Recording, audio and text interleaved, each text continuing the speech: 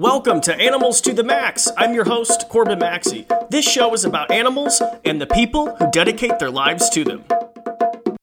Thank you so much, as always. I'm so happy that you're here with me today, listening to the show. Okay, we're going to talk about something pretty controversial today. We are going to talk about the controversial coyote. That kind of has a ring to it, right? Controversial coyote. Anyway, coyotes are one of the most misunderstood animals, I feel like, here in North America. If you're not familiar, I live in Idaho, born and raised, and out here in Idaho, growing up here, there is this consensus that, coyotes are bad. Coyotes need to be removed. We have coyote killing contests. I mean, you talk to a lot of farmers, a lot of ranchers, they will tell you that coyotes are bad and they need to be exterminated. And they just have these horrible, horrible reputations. And honestly, I've been working with animals now for 18, 19 years. I've always liked to focus and work with the animals that are misunderstood. I'm a huge reptile person, so of course, snakes, spiders, bats, wolves. A lot of people are terrified of these animals, coyotes, and I always like to shine a positive light on these animals because honestly, they are so important for the environment. And, you might be listening to me and you're like, oh, blah, blah, blah, blah, Corbin, like, I don't care, why are they important? Like, is it just because you like them? Like, why are these, animals necessary? And, truly, when you look at something like a coyote, the fact that one coyote can eat over 1,800 rodents a year alone, I mean, that's mind blown. That is like having a natural, free pest control. It's organic, natural. I mean, there's, like I said, these animals fill an ecological niche and they're so important. And so on today's show, I have a conversation with Kelly Hendricks. Kelly is the Ranching with Wildlife Coordinator for Project Coyote. She's actually married to a rancher and they've been ranching cattle in California for years. So she has, a full-on experience with all aspects and all views of, working with wildlife conflicts and, with coyotes. And during today's discussion, we just go into coyotes, although I know some of you might call them coyotes, but we discuss coyotes and we kind of dispel some myths. We talk about what is going on right now currently in Vancouver, Canada, where they're having a high number of very rare instances where coyotes are actually attacking people. We had a listener write in, actually, Dina, thank you so much for writing in. She had a question on, what should we do with these coyotes attacking people in Stanley Park in Vancouver? So Kelly goes into that. We talk about coyotes and ranching and what to do if you have livestock. We talk about non-lethal ways to control predators, to keep them away, preventative measures to keep your animals safe. We talk about coyotes and pets. There are often these stories of coyotes leading, a dog away from its home and then, trying to lead it out to the forest where they have a pack of coyotes waiting and they come in for the attack. We talk about misconceptions. We honestly talk about it all. I had a fantastic time talking to Kelly. So for those of you listening, if you are pro-coyote or anti-coyote, please listen. We cover all aspects of this, okay? So please listen with open ears. I encourage you also to check out the after show. It's a great place to be if you're a fan of Animals to the Max and you want to hear the full interview. Check out the after show. All you have to do is head on over to patreon.com/animals to the max. In this week's after show, Kelly asks me about my two alligators, Chompers and Sonny, and ask about their rescue stories and what it's like working with alligators on a daily. So we had a really fun discussion about that. So check that out. I will include the links in the show notes. I also encourage you, as always, if you are a fan of the show, to rate and review the show. It just pushes the podcast out to more people. With that said, though, let's get to it. Kelly, welcome to the show. Thank you for having me. I'm excited to be here. Okay, so you and I both talked prior that you and I both live out in the country and internet connections are like not our friends. Oh, it's a nightmare. It is a nightmare. Yeah, isn't it? So where are you located?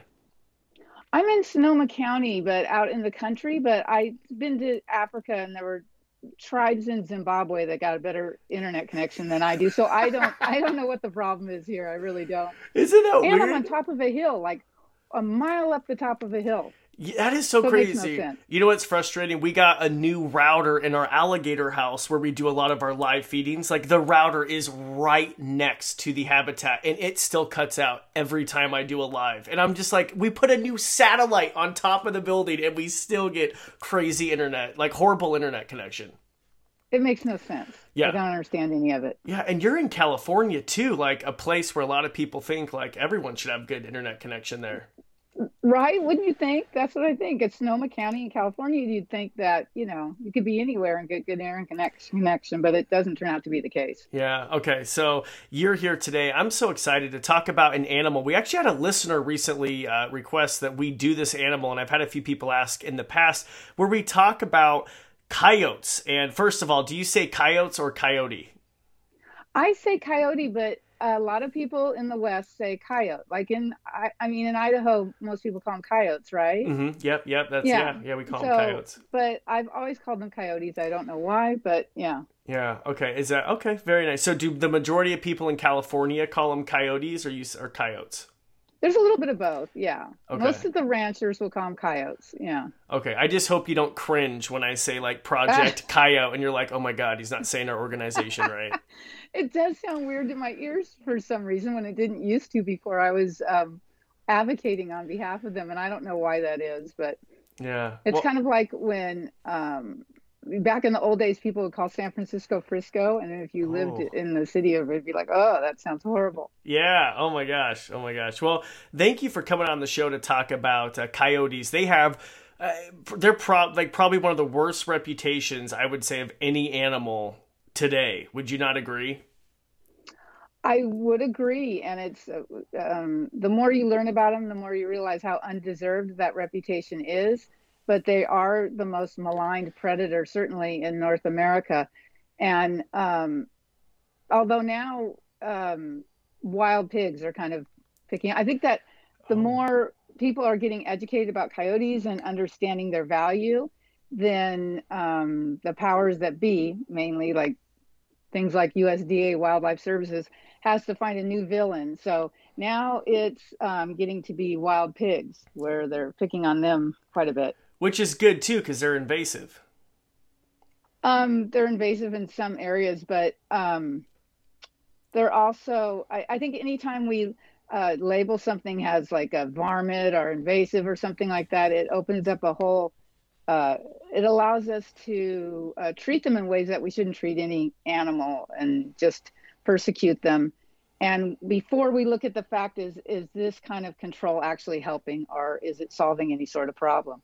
So often, most invasive species are animals that have been released by humans, often to hunt or things like that for recreational hunt. And then we blame the animal. We're like, oh, these invasive species, they're horrible. We need to exterminate them. But we often go about it in the wrong ways that don't actually help the situation. So, And before we talk about, going back to coyotes, what is your background, and like what do you focus on working at Project Coyote? my background is I'm a retired horse trainer, and my husband and I are cattle ranchers. My husband's managed the cow calf operation on the ranch we live on for over 25 years. So my life, I grew up on ranches. My uncles were all from Idaho and a ranching family. And yeah, I know you're from Idaho too. So you can relate to that. A lot of ranching families in there. And in places like Idaho, as you know, there's a lot of anti-predator sentiments. So that's the kind of attitudes towards predators that I was around most of my life. And as I was around the animals a lot and saw that it was mostly undeserved, these ideas we have about them, that I always knew when I had more time in my life that I wanted to focus on helping people understand the animals better and work to protect them. Because I always say that the lowliest skunk has more ecological value than like the greatest human being, right? I mean, we don't really know if there's any ecological value to humans. Probably not. It seems like the exact opposite is true. So I wanted people to look at them with that kind of perspective and understand their values. So when I retired from horse training, I began working with Project Coyote. I found them and I was really impressed by the work that they did, and the Science Advisory Board, which has some of the top wildlife scientists, wild canid scientists in the world. And so I reached out to them, and I reached out to a lot of organizations offering to help, and nobody even got back to me. But when I reached out to Project Coyote, the executive director, Camilla Fox, got right back to me and said, yeah, we'd love to have you help. So I've been working with them since then. That was, I think, 2012. And then I started, I wanted to work hands-on with all these animals too, so I could really understand how best to help eliminate conflicts and things like that. So I started working with Sonoma County Wildlife Rescue, and I've worked with them since then. And I worked in the hospital. I foster wildlife. Last year I fostered over 50 orphan babies. This year, I don't know how many have I fostered, but just getting to the end of baby season, I released the last babies yesterday. So I'm exhausted. It's been a very long baby season. Baby coyotes? Baby all kinds of baby animals. Everything. Everything. So this year, I think because of climate change, every year baby season gets longer and longer. This year, I think I got my first babies in February. So, oh my gosh. Which is insane, right? I mean, it used to seem like it was April to September or something, and now we're into February to October. Pretty soon there will be no baby season. It'll be like fire season out here. It'll just be almost year round. You are just a complete godsend, the most selfless, like people who work in animal rescue. I just take my hat off to them, especially wildlife rescue, because it is a 24/7 job and it seems like it never stops. And I have a good friend who's been doing it here in Idaho for over, I think, 40 or 50 years. And it's like she's never made a dime off of it. And she literally dedicates her whole life. And it's like, those are the people. You guys deserve everything. Because, I mean, truly, you guys are really heroes, you know? Thank you so much for saying that. I was just talking to, I also volunteer with a domestic dog rescue, and we take in dogs in need and rehome them, called Little Trooper Ranch. And I was with our president. I'm vice president of it, but the president, Odessa Gunn, and we were talking about that yesterday because I was releasing squirrels on her property. And we were talking about how her dad was there, and he was asking us, "Oh, does this pay a lot of money, this kind of work?" And I started laughing, and I'm like, "Oh no, I spend a lot of money on it, though." I mean, and we were talking about how the world's kind of upside down because the work we do is really important, I feel, obviously, and not only is it not celebrated, but it's often I often have to defend it to people, and I've pretty much I took any amount of retirement, anything I saved from my years working in horse rescue, and I put it towards helping wildlife and rehabilitating wildlife, and just hope that I die young, relatively young, well, because I don't have any more retirement left. Well, thank you for what you do. And there's not enough people like you out there. And that's like what scares me even here locally with the gal I know. She's in her late 70s, and it's like, what happens when she passes away? It's terrifying. And, you know, I mean, anyway, so there's not enough of you out there. And a lot of times you get, like, I'm sure you get hundreds of phone calls for wildlife rescues. And it's like, come get this squirrel, come get this baby bird that fell out of its nest. What do I do with the snake in the yard? It's never ending. It's never ending. And a lot of times it's just because someone's annoyed with an animal. And this is another thing of why this work is so important. Lots of us are living around wild animals that we maybe aren't accustomed to or haven't been in the past. And people freak out like, oh, there's a raccoon under my house, so someone come get it. And they don't realize that when you call someone to come get it, those animals are killed and often leave behind dependent young. So humans, I'm probably particularly on it. I was on Nextdoor last night in a big thread about some mountain lions that had killed chickens. Oh. And once I get on things like Nextdoor, I'm usually in a pretty upbeat space. Like, there's hope, we can get through this. But when I get down in the social media stuff, I'm like, there's no hope. We're all going to die.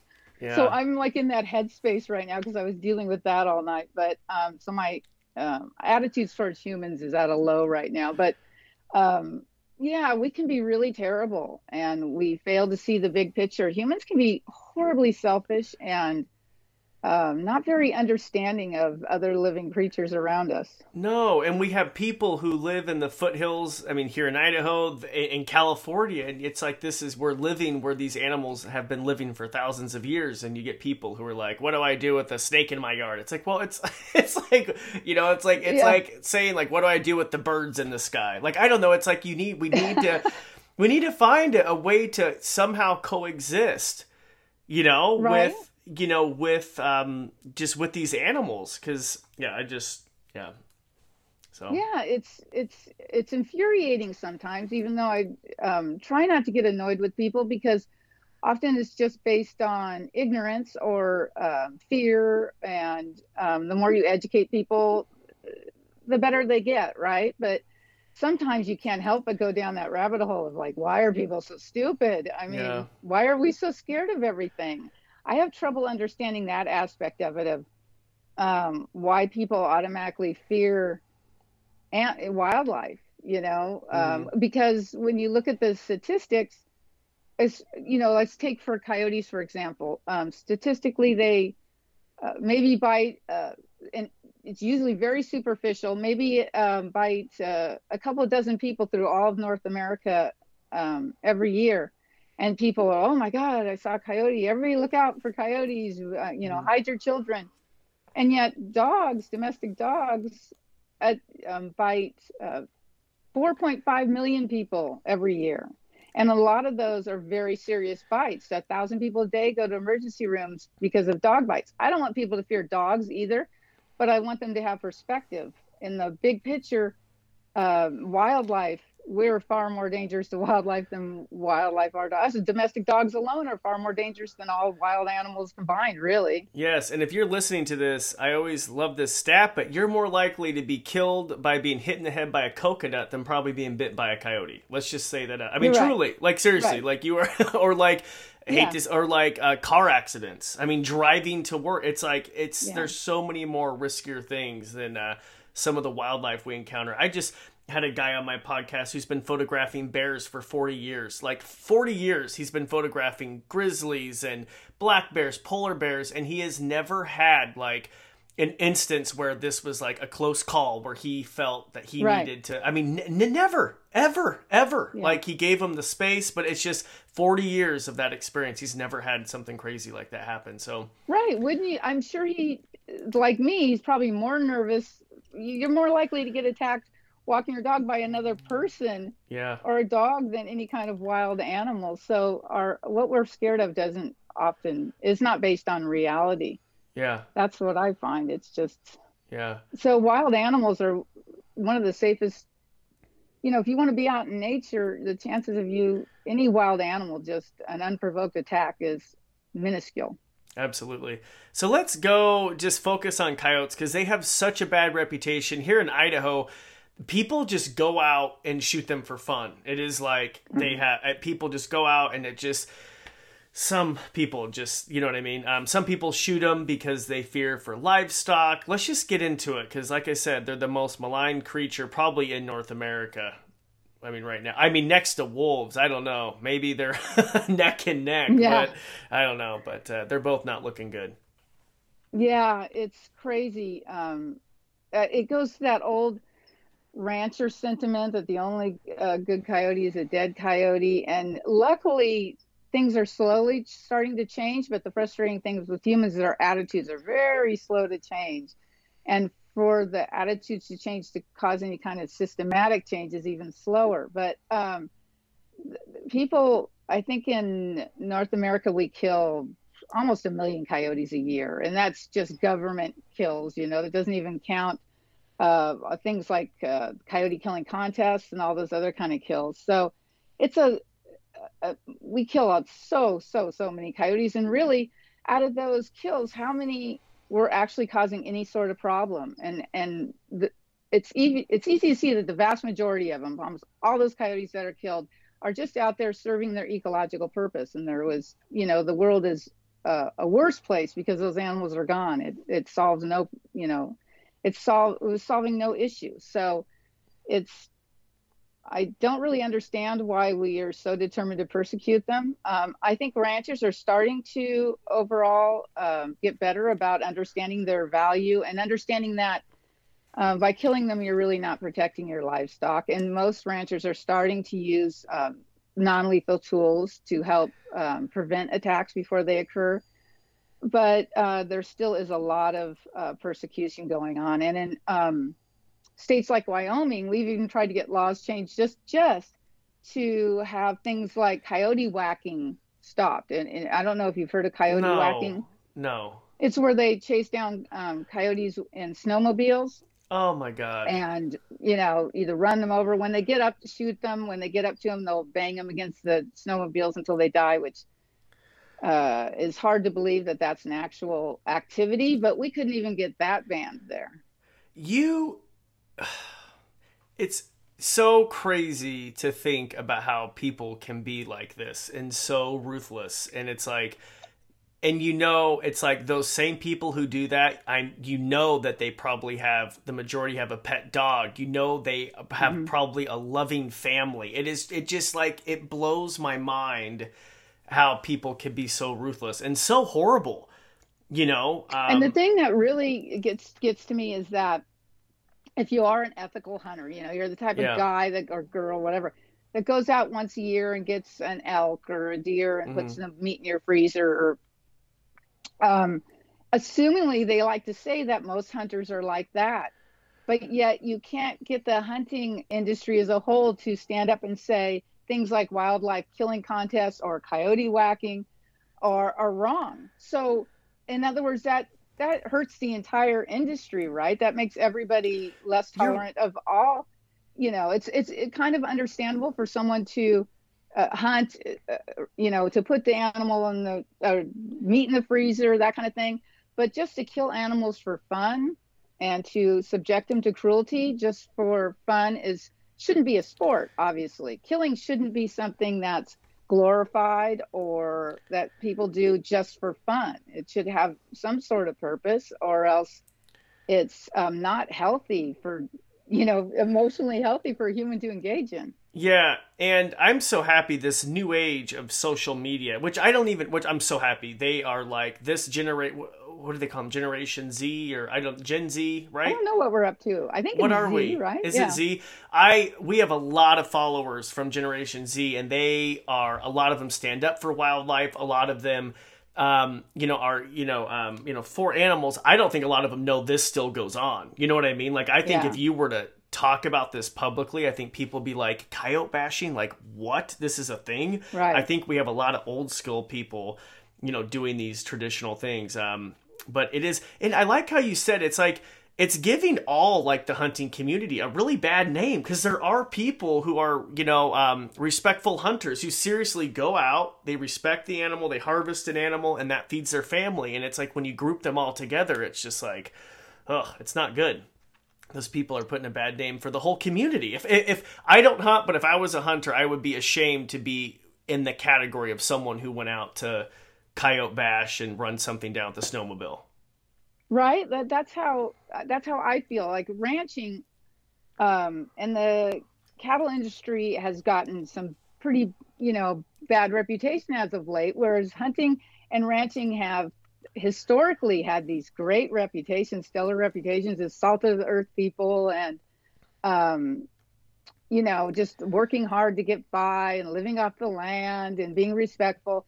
But lately, the reality of it's starting to come out, which is there's some bad ranchers out there. The industry as a whole is doing some bad things that maybe we need to look at. But the ranching and hunting industry have a way of just saying, you know, doing like, well, let's just put our heads in the ground and defend everything instead of standing up and say, yeah, we can do things better.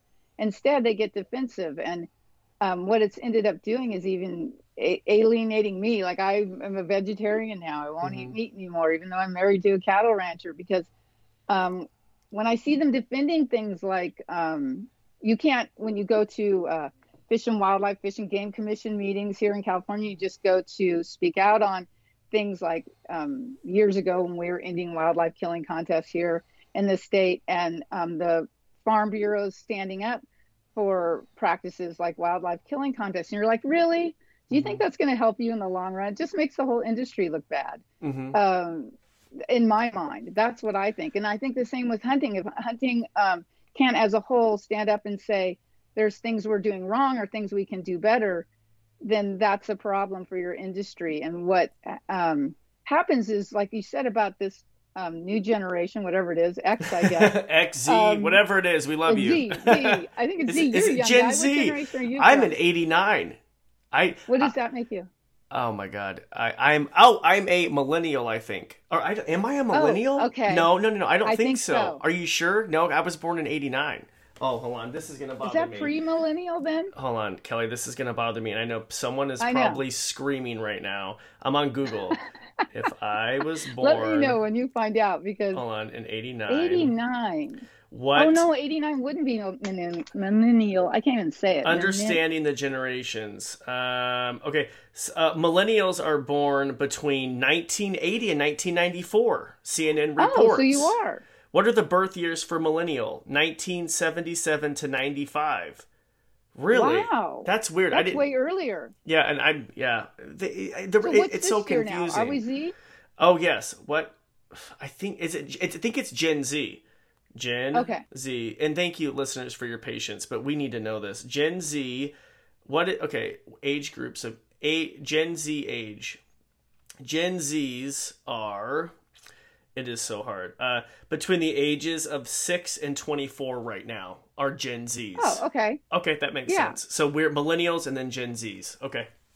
Well, Gen Zs, I want to say, you know how every old generation, like that I'm from, baby boomers, going back boomers. That far. Nice. Yeah.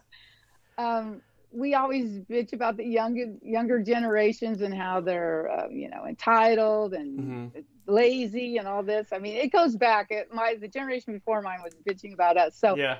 But I find that the young people there's a lot of hope there. There is. I think they're extraordinary. They seem far more mature than I was when I was their age, far more involved globally and looking at things as a whole and understand. And we've left them with complete crap. So we did. They got a big job ahead of them, but I see a lot of hope. That's the only thing that gives me hope is when I talk to younger people. I'm like, oh, thank God for you. Yeah, there are a lot, and we have a lot on my social media following. We're approaching almost 2 million followers on TikTok, and a lot of those are Gen Z people. And you really have people concerned about the animals. Like, I run a nonprofit animal rescue. My two superstar animals they focus on are my 2 alligators. And you have people genuinely wondering, like, why do you have alligators? Why are they in captivity? Like, what is the purpose? Like, and we're happy to answer that. And I'm happy to go into why we rescue them and how we have special license and how we have the proper habitat. But you do have, they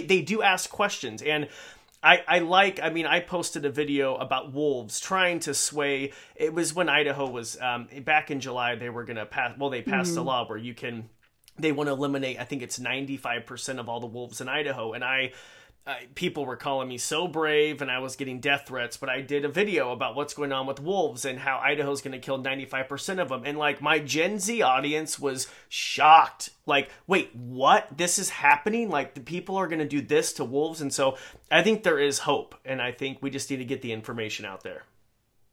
Oh, I'm glad you did that too, because the realities that are horrible. First of all, who doesn't want to know that there's wolves on the landscape? I mean, I know the world's a worse place for I've never understood that since I was a little kid. Like, I remember as a little kid being in Idaho and going through Yellowstone and all that, and thinking, you see the moose and all the ungulates, and that's cool. But to me, even as a little kid, it always felt incomplete, and unless you saw a grizzly bear or something. There was no chance back then to even see a wolf. Yep. But that would have been life-changing for me as a kid, just to have the opportunity to see it. And it's not fair for prior generations to take that away from future generations, regardless of what your reasoning is. Even if you think you're justified, you have no right to keep that away from somebody, from young people. Yeah. And it's just beyond selfish. And there are things they do clandestinely or that aren't, brought to the public's knowledge quite a bit. Things, horrible things like in Idaho, they've gone into Frank Church Wilderness and killed wolves. I mean, if wolves aren't allowed to live in the wilderness, where can they live? Yeah. They've gone in there and decimated packs. They do a thing called Judas wolf collaring. Do you know what that is? Is it? No, explain it. I think I may have an idea. Is it where they like put a collar on one to find all the others, or?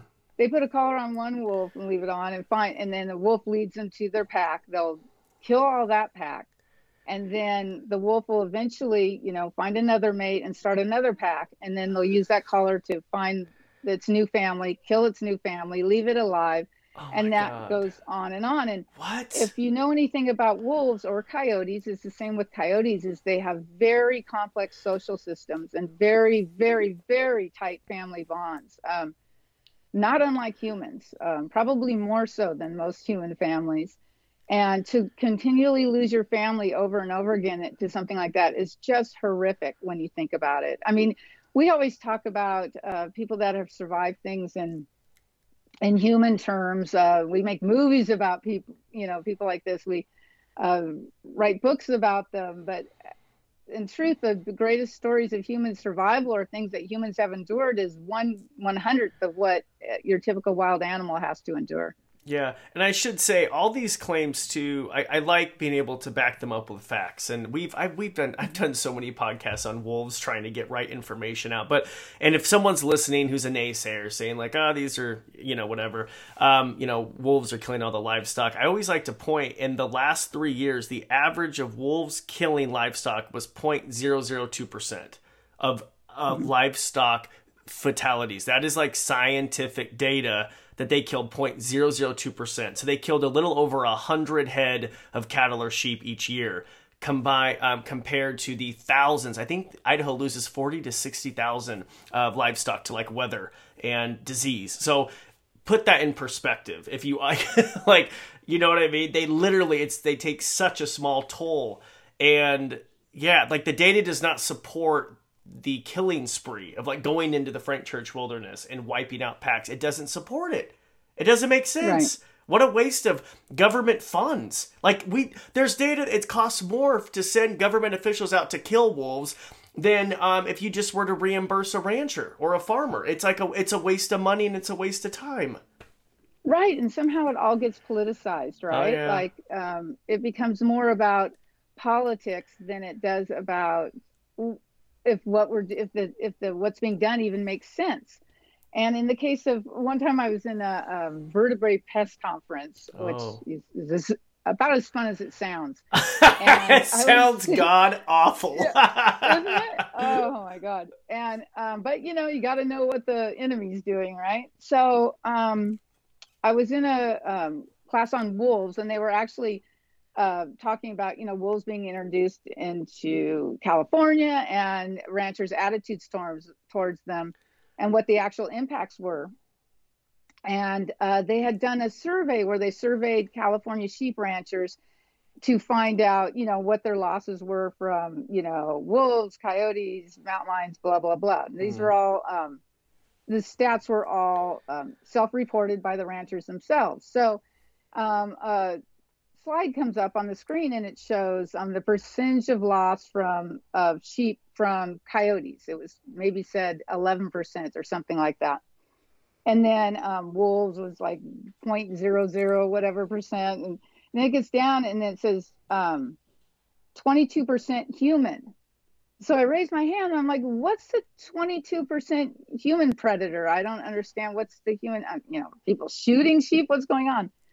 And the guy said, he goes, no, that's from people stealing sheep. And I'm like, okay, so you're telling me that we're losing twice as many sheep to theft from humans than we are from coyotes. Why is everybody worried about coyotes? I mean, yeah. why don't we focus on, the human factor in this, right? You never hear about that. You never hear about that. I was shocked. I'm involved with these issues like a lot. And I'm like, I didn't know. I'm not a sheep rancher. I don't know that.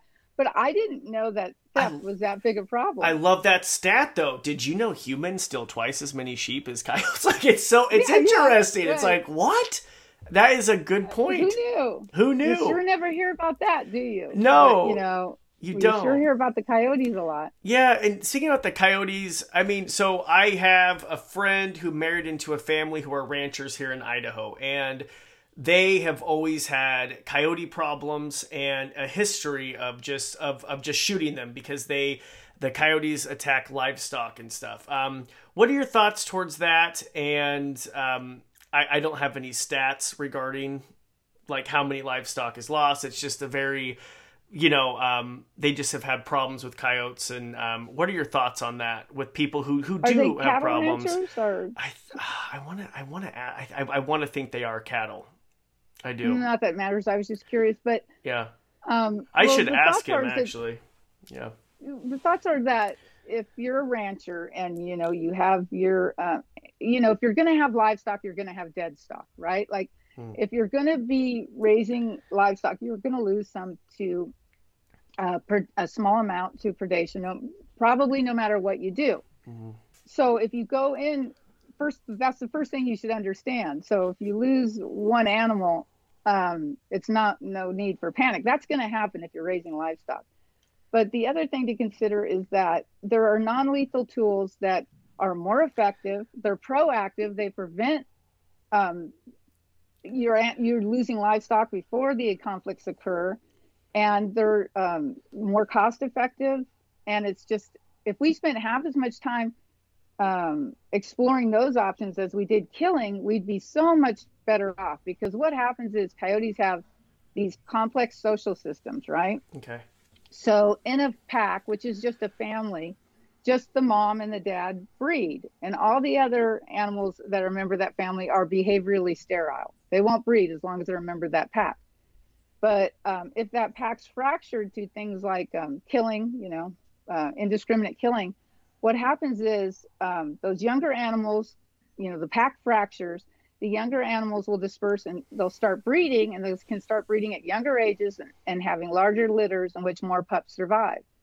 So what we do when we kill as a knee-jerk reaction to losing livestock is we create all these unintended consequences, right, that can occur because we're not understanding the animals that we're dealing with. And these ranchers will say, I've lived with, coyotes in my whole life. I know what they are.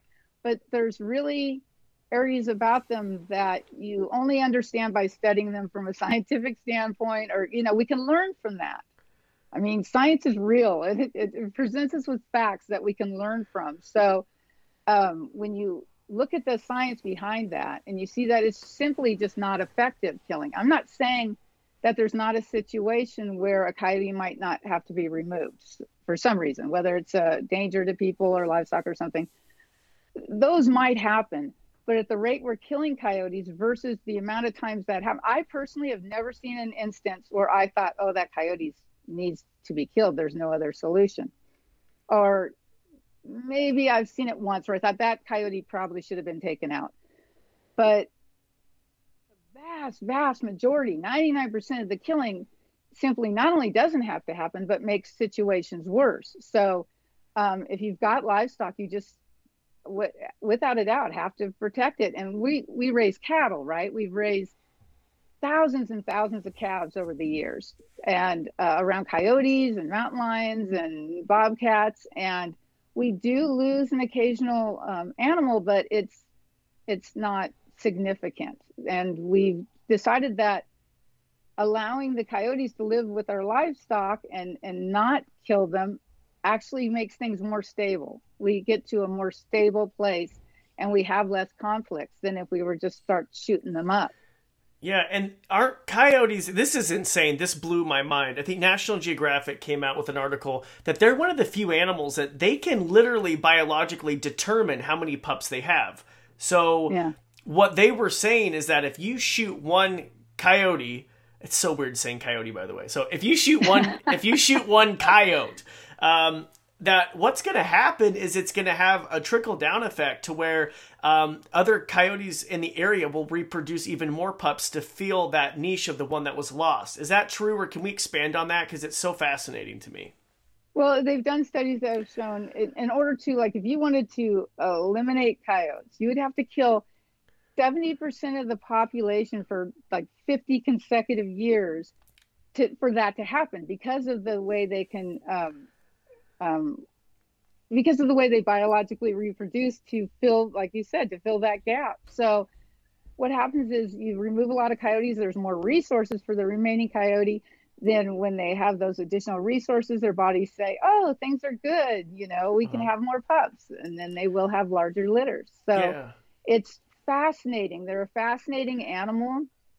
And also they have very territorial nature. So people always say, oh, there's so many coyotes around, they're overpopulating, or mountain lions, for instance. And that next door nightmare I was in last night, people are saying, oh, there's just so many mountain lions that are overpopulating. But the truth is, predators really don't overpopulate areas, In the case of coyotes, they have very territorial nature, so they simply won't tolerate other coyotes in that area. And the same with mountain lions, they're not going to tolerate a bunch of other mountain lions in their area. There'll only be so many in that area. So I think people fail to understand that. So someone on the thread, about the mountain lion yesterday, they were saying, because in California in the 70s, we had passed that law that, made hunting of mountain lions illegal.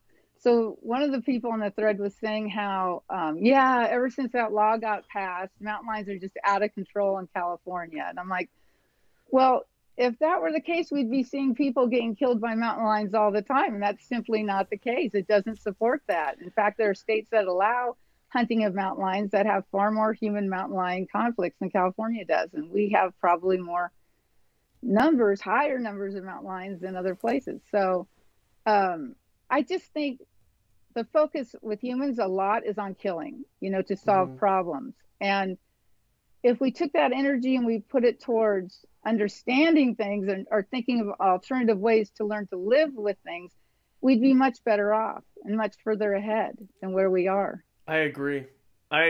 And back on to them, coyotes, it's so interesting. The Nat Geo article I read, they were saying that when they howl at night or when they call at night, that they'll do like a population census to see all the coyotes around the area. And if there are gaps in that, that will also lead to them to produce more pups. Things like that blow my mind. Oh, there's so many cool things about their vocalizations. Number one, they have this trick they can play with their voice. It's called the Bo Just effect. Okay. And so when people say, I know coyotes are overpopulating because I hear them at night, and there's dozens of them out there, but two coyotes can sound like a dozen. Two coyotes can sound like a large pack by the way they use their voice. It's a trip. We have, at the Wildlife Rescue, we have two coyotes that are non-releasable. Education coyotes. So we give tours, and before the tours come, sometimes we'll get the coyotes howling, and we'll ask people, how many coyotes do you think that is? And they'll say 6, 7, 8. And we show them, no, it's just 2. And it blows their mind. They're like, there's no way that's 2 coyotes. But so that kind of doesn't turn out to be good for coyotes, because, they'll vocalize a lot. When they vocalize, people are like, oh my God, there's so many coyotes. And the other thing about their vocalizations that's kind of fascinating is, if you've heard them, and I'm sure you have, it sounds like they're skinning something alive sometimes, right? Yeah. Like you hear them and you're like, it sounds ominous even to me sometimes. I'm like, what is going on out there? But when you see them in these situations, what's actually happening is they spend most of their day apart, even though they're pack animals. So, because they're just hunting small prey, right? They don't need to be around a whole pack. So when they get together at night, they meet up at these places called rendezvous points. And they vocalize to find each other. And then when they find each other, like you see it on video, it's such a happy, joyous time. It's those vocalizations they make is just them greeting each other. And they're kissing and they're rolling and they're making these sounds like it's cats being skinned. It literally sounds like they got a poor little animal. Like, that's what we would always think. I mean, even like this summer, you hear them all howling. It's like, oh, they must have gotten something. It's like, right? I can never convince people. I told my sister-in-law, who, really wants to like wildlife, and she's learning a lot from me. But she's like, these coyotes back here, they're killing something at night. You wouldn't believe it. I feel so sorry for these animals. I'm like, no, that's just the sound they make when they greet each other. It's actually a very happy time. And she goes, you don't know what I'm talking about. So I sent her a video of the coyotes and meeting up at a rendezvous point and the Yeah. vocalization, she goes, "Oh yeah, okay, that's what it was." Yeah. It's just a trip. It sounds like something's being skinned, but it's actually, coyotes don't vocalize when they hunt. Predators don't, because that wouldn't even make any sense, right? You would just Yeah. be drawing in other predators. So Yeah. they hunt quietly. Yeah. What about, so let's talk about, and I actually, okay, really quick, let's go back to livestock, because you said there are non-lethal ways to keep coyotes away. What are a couple ways, if I'm a rancher, to keep coyotes away from my livestock?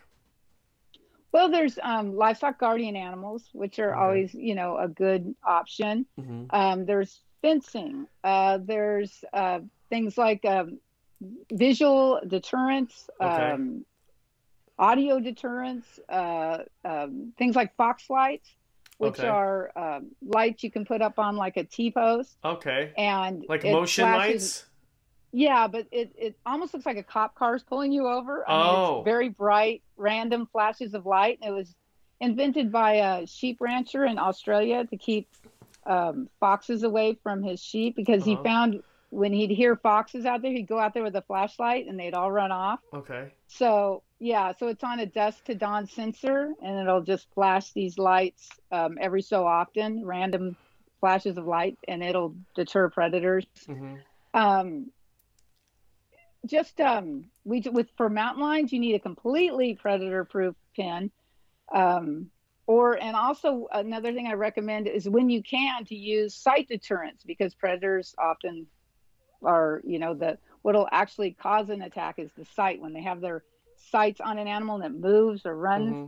So things like shade cloth around structures, where Oh. the predator can't make eye contact. Also, a lot of predators don't like to jump into something if they can't see inside, because they don't know that they're going to have an escape route. Okay.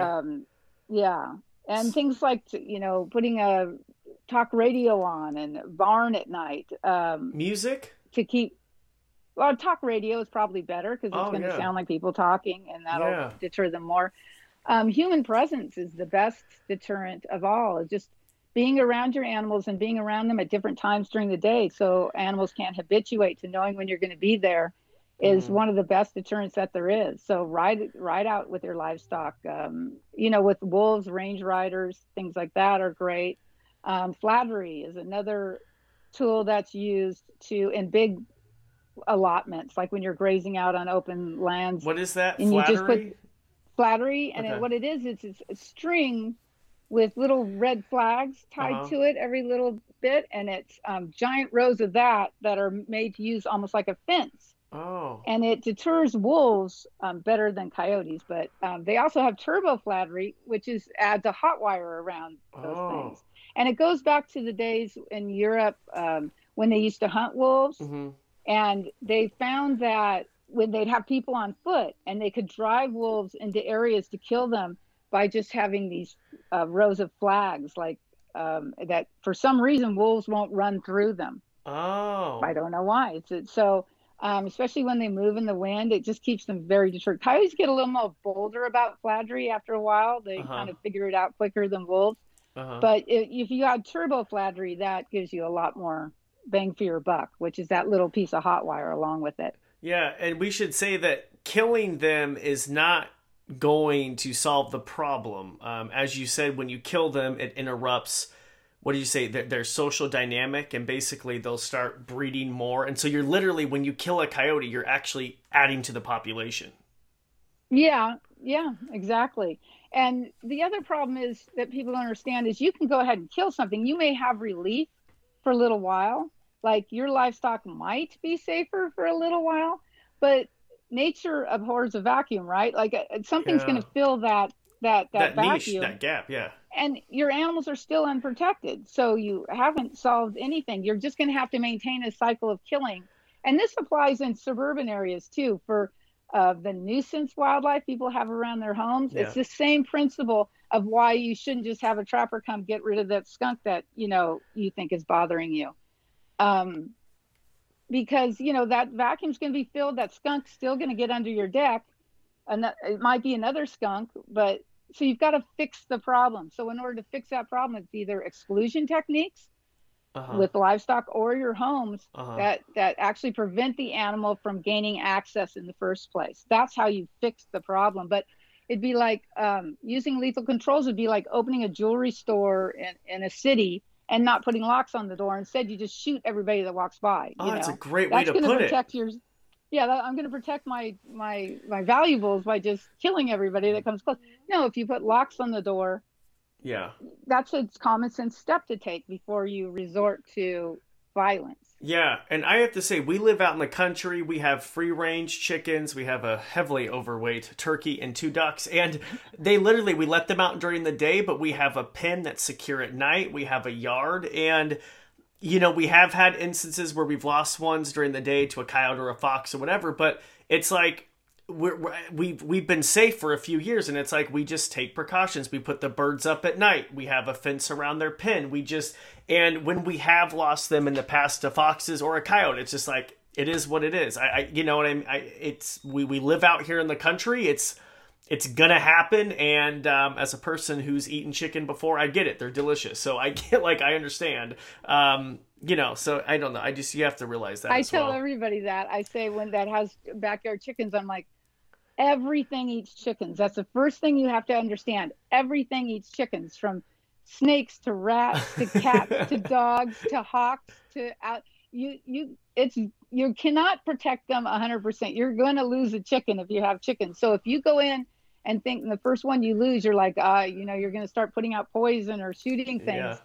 Yeah. You're going to be in for a very long day, because you're going to lose some chickens if you have them. But the idea is to protect them as well as you can. That's the idea, but when you have vulnerable animals like chickens, you're going to lose some. Yeah. So you got to go in knowing that. What about people and their pets? We often hear of stories of a coyote, trying to lead a pet or a small dog away from the house. They try to lead it and distract it away or chase it away. And then you have the pack come in and kill the dog. Is that something that happens, or is that something that is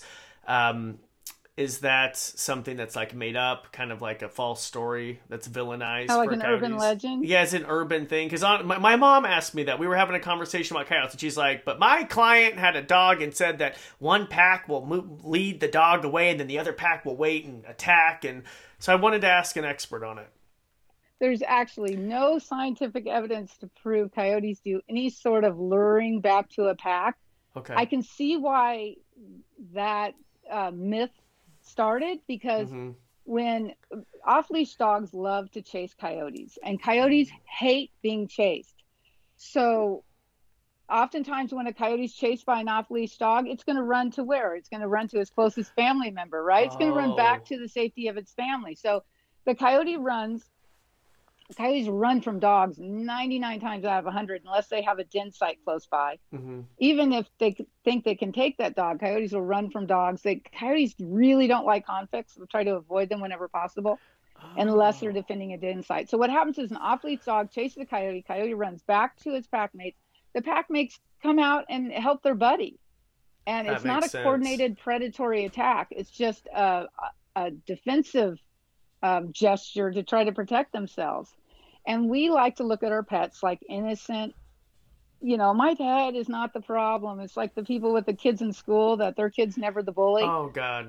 The truth is that our pets have far more impact on wildlife than wildlife have on pets. I worked for small animal vets for years, and we would rarely get any animals in that were attacked by wildlife. But working in the wildlife hospital, we get multiple cases in a week of wild animals that are attacked by domestic pets.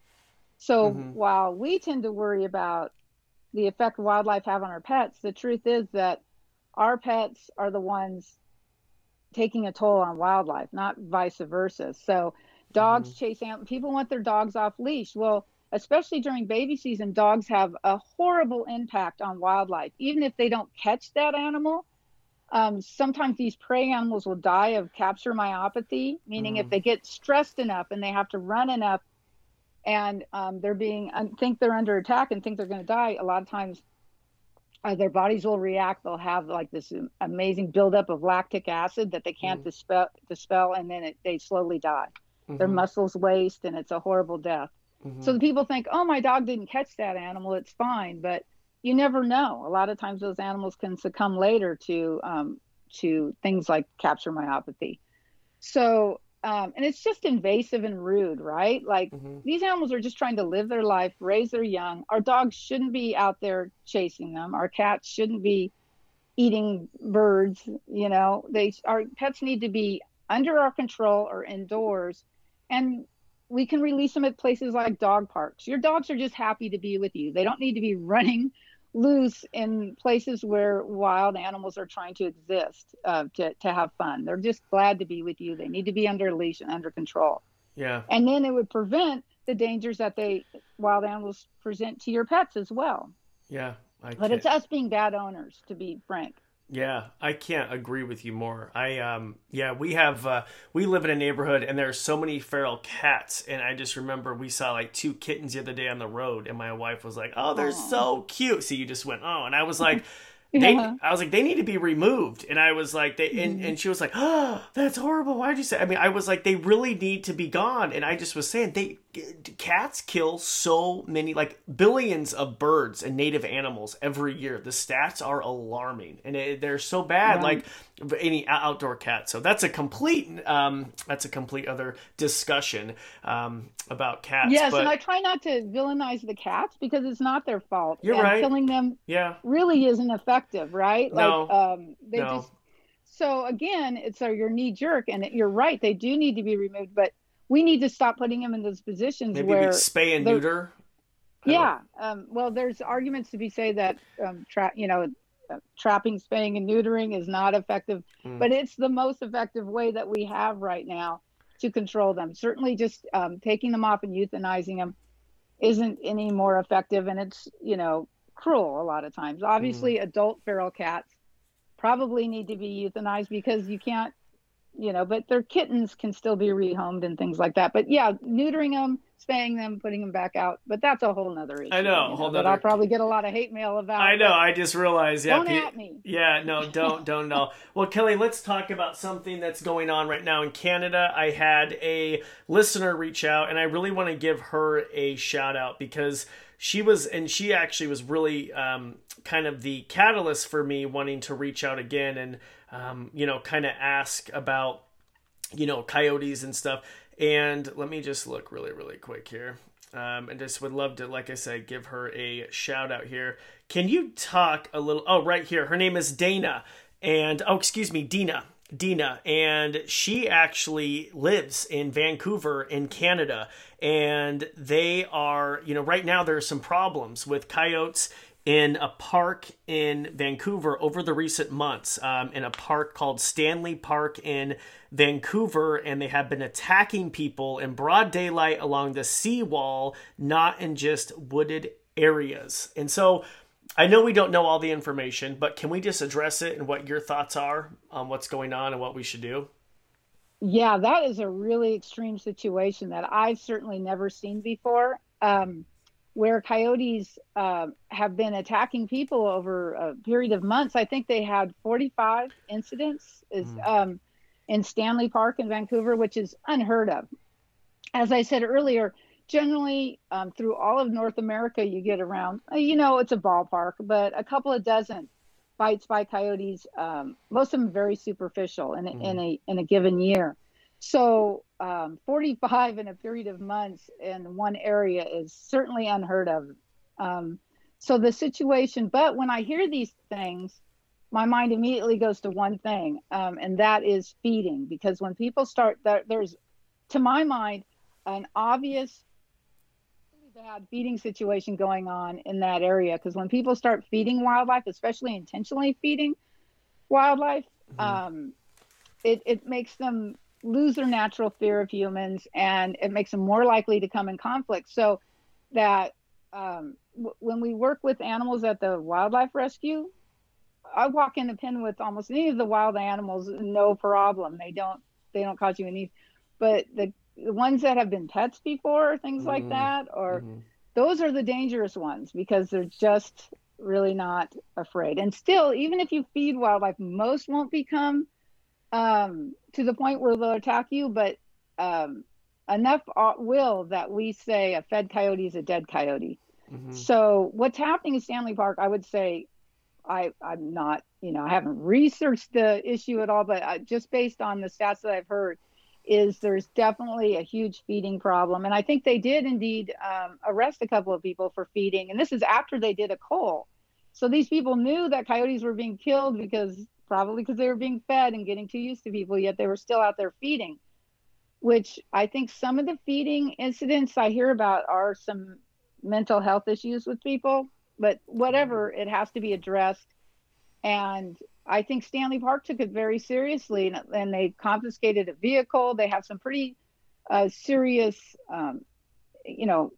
fines and stuff in place, which is good because you have to have those kind of situations. Most of the time, it's not taken very seriously. People don't understand the connection between, they're just feeding wildlife. What's the big deal? Well, I saw those videos from Stanley Park and people hand feeding raccoons, and that's putting a death sentence on those animals, because although that raccoon's cute and it's coming up to you and it's not scared, and it's not being aggressive with you, it's just the fact that raccoon's approaching someone else will freak them out and they'll want that raccoon killed, So what happens is when you start feeding the coyotes, they get a little more comfort around people. And then finally someone will come up that doesn't have food, and the coyote might be like, hey, where's my food? And nip at them. I think of those 45 attacks, none of them were serious predatory attacks. It was more like trying to get people's attention. Hey, where's my food? But it's still, even in that case, it's still highly, highly unusual. So either it's a huge feeding problem, someone's, really taking a lot of time and really feeding those coyotes consistently, or, there's something in addition going along with it. But I'd say it's just a bad feeding situation going on. So do those individuals, you said they've already culled a few of those coyotes? They culled like 11, I think, in Stanley Park. Yeah. So would that be the best solution, you feel like, to remove the individuals that have been accustomed to being fed by humans, and basically, new ones will move in? Right. They're not going to eliminate the coyotes in Stanley Park.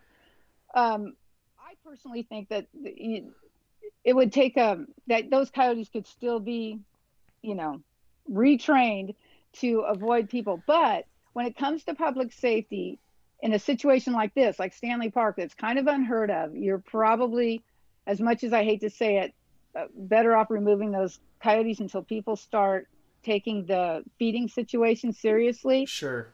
And, the new coyotes that come in, hopefully people will not be feeding them and they won't have suffer those additional problems again, because